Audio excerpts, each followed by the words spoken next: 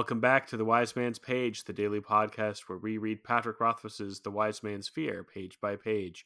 This is page 420, 420 Blaze It. As could be expected, which is to say exhausted but no longer sweating and racked with pain. As a matter of fact, he looked almost angelic. A rectangle of sunlight washed over him, lending his skin a frail translucency and making his disarrayed hair shine like a silver crown around his head. As I stepped closer, he opened his eyes, breaking the beatific illusion. No angel ever had eyes as clever as Alvaron's. "I trust I find your grace well?" I asked politely. "Passing fair," he responded, but it was mere social noise telling me nothing. "How do you feel?" I asked, in a more serious tone. He gave me a long look that let me know he did not approve of my addressing him so casually, then said, "Old. I feel old and weak." He took a deep breath. "But, for all that, I feel better than I have in several days. A little pain, and I am mightily tired, but I feel clean. I think I've passed the crisis." I did not ask about last night. "Would you like me to mix you another pot of tea, please?" His tone was measured and polite. Unable to guess his mood, I hurried through the preparations and handed him his cup. He looked up at me after sampling it. "This tastes different." "There is less laudanum in it," I explained. "Too much would be harmful to your grace. Your body would begin to depend on it as surely as it craved the ophalum." He nodded. "You'll note my birds are doing well," he said in an overly casual tone. I looked through the doorway and saw the Sipquicks darting about in their gilded cage, lively as ever. I felt a chill at the implication of his comment. He still didn't believe Caudicus was poisoning him. I was too stunned to make a quick reply, but after a breath or two I managed to say, "Their health does not concern me nearly so much as your own. You do feel better, don't you, your grace?" "That is the nature of my illness. It comes and goes." The mayor set down his cup of tea, still 3/4 full. "Eventually it fades entirely, and Caudicus is free to go off gallivanting for months at a time, gathering ingredients for his charms and potives. Speaking of," he said, folding his hands in his lap, "would you do me the favor of fetching my medicine from Caudicus?" "Certainly, your grace." I stretched a smile over my face, trying to ignore the unease settling in my chest. I cleaned up the clutter I had created while fixing his tea, tucking packages and bundles of herbs back into the pockets of my burgundy cloak. That's the page. I'm Jeremy. I'm Jordana. And again, this sense of unease that Kvothe feels and we feel is, I think... It's potent. Yeah, it is, right? And I think that it's created by the simple fact that Kvothe cannot tell the mayor's mood. And their whole conversation for the first half of the page is this very measured, masked thing of them both being quite polite and really not saying anything of substance to each other because they're both trying to figure out what the other one's game is. And Kvothe is trying to figure out, why have I been summoned? What's going on? And then the mayor drops the bomb on him. "Oh, by the way, the birds that you told me would be dead are still alive. So, have you been screwing me around this whole time?" Which he does not say out loud, but which is the clear implication of what he does say.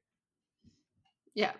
I also just I just want it to be over. I just want for them to know that the birds were replaced. It frustrates me that they don't know, and I'm all like, meh. Well, and as a first-time reader, this is where we go, oh my god, Kvothe screwed up Royal. He was totally wrong, and now he's doomed. At the very least, the mayor won't trust him with anything ever again. Yeah. At most, he might be banished or executed or something. He is in deep shit with the mayor.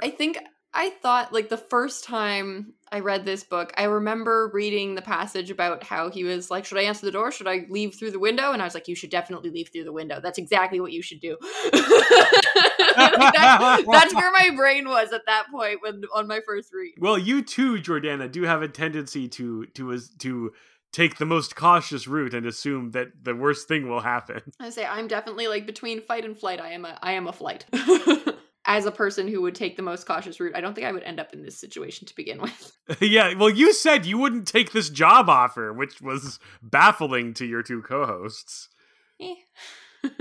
I want to point out, too, that there is a good bait and switch on this page, because when Kvothe asks the mayor how he feels, the mayor lets Kvothe think that he says, I feel better. I feel clean. I think the worst is over. And then Kvothe says, okay, so maybe it's all good. Why don't I make you some more tea? And then the mayor asks him in a way that does not overly sound suspicious, but that clearly is suspicious. This tastes different than last time. And then when Kvothe gives him an excuse, the mayor kind of goes, okay, he's clever. He's playing it cool. So what if I tell him that the birds are alive? You know what I mean? Like, there's a mind game happening here. Yeah. I feel like Kvothe's not really trying to play the mind game as much. He's just trying to survive it. Well, he's playing the mind game in that he is trying to figure out what the mayor is thinking.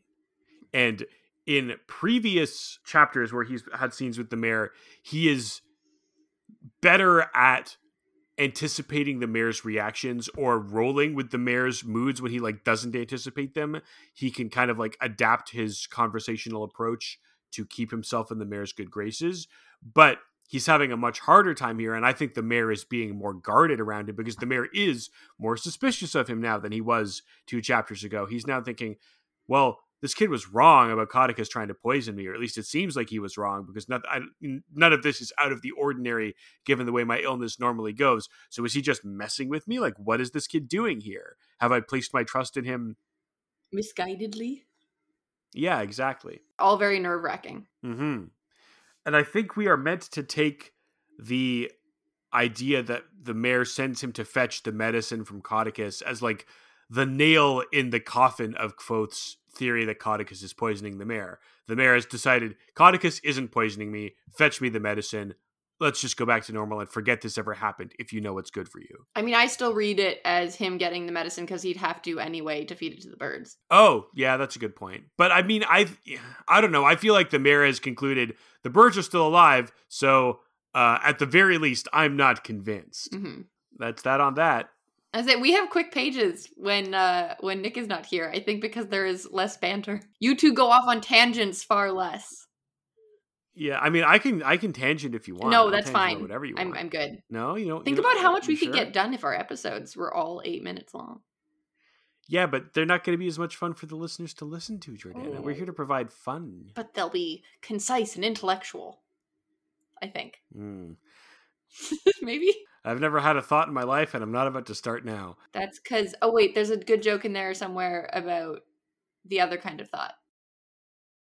Now it's gone. I don't know.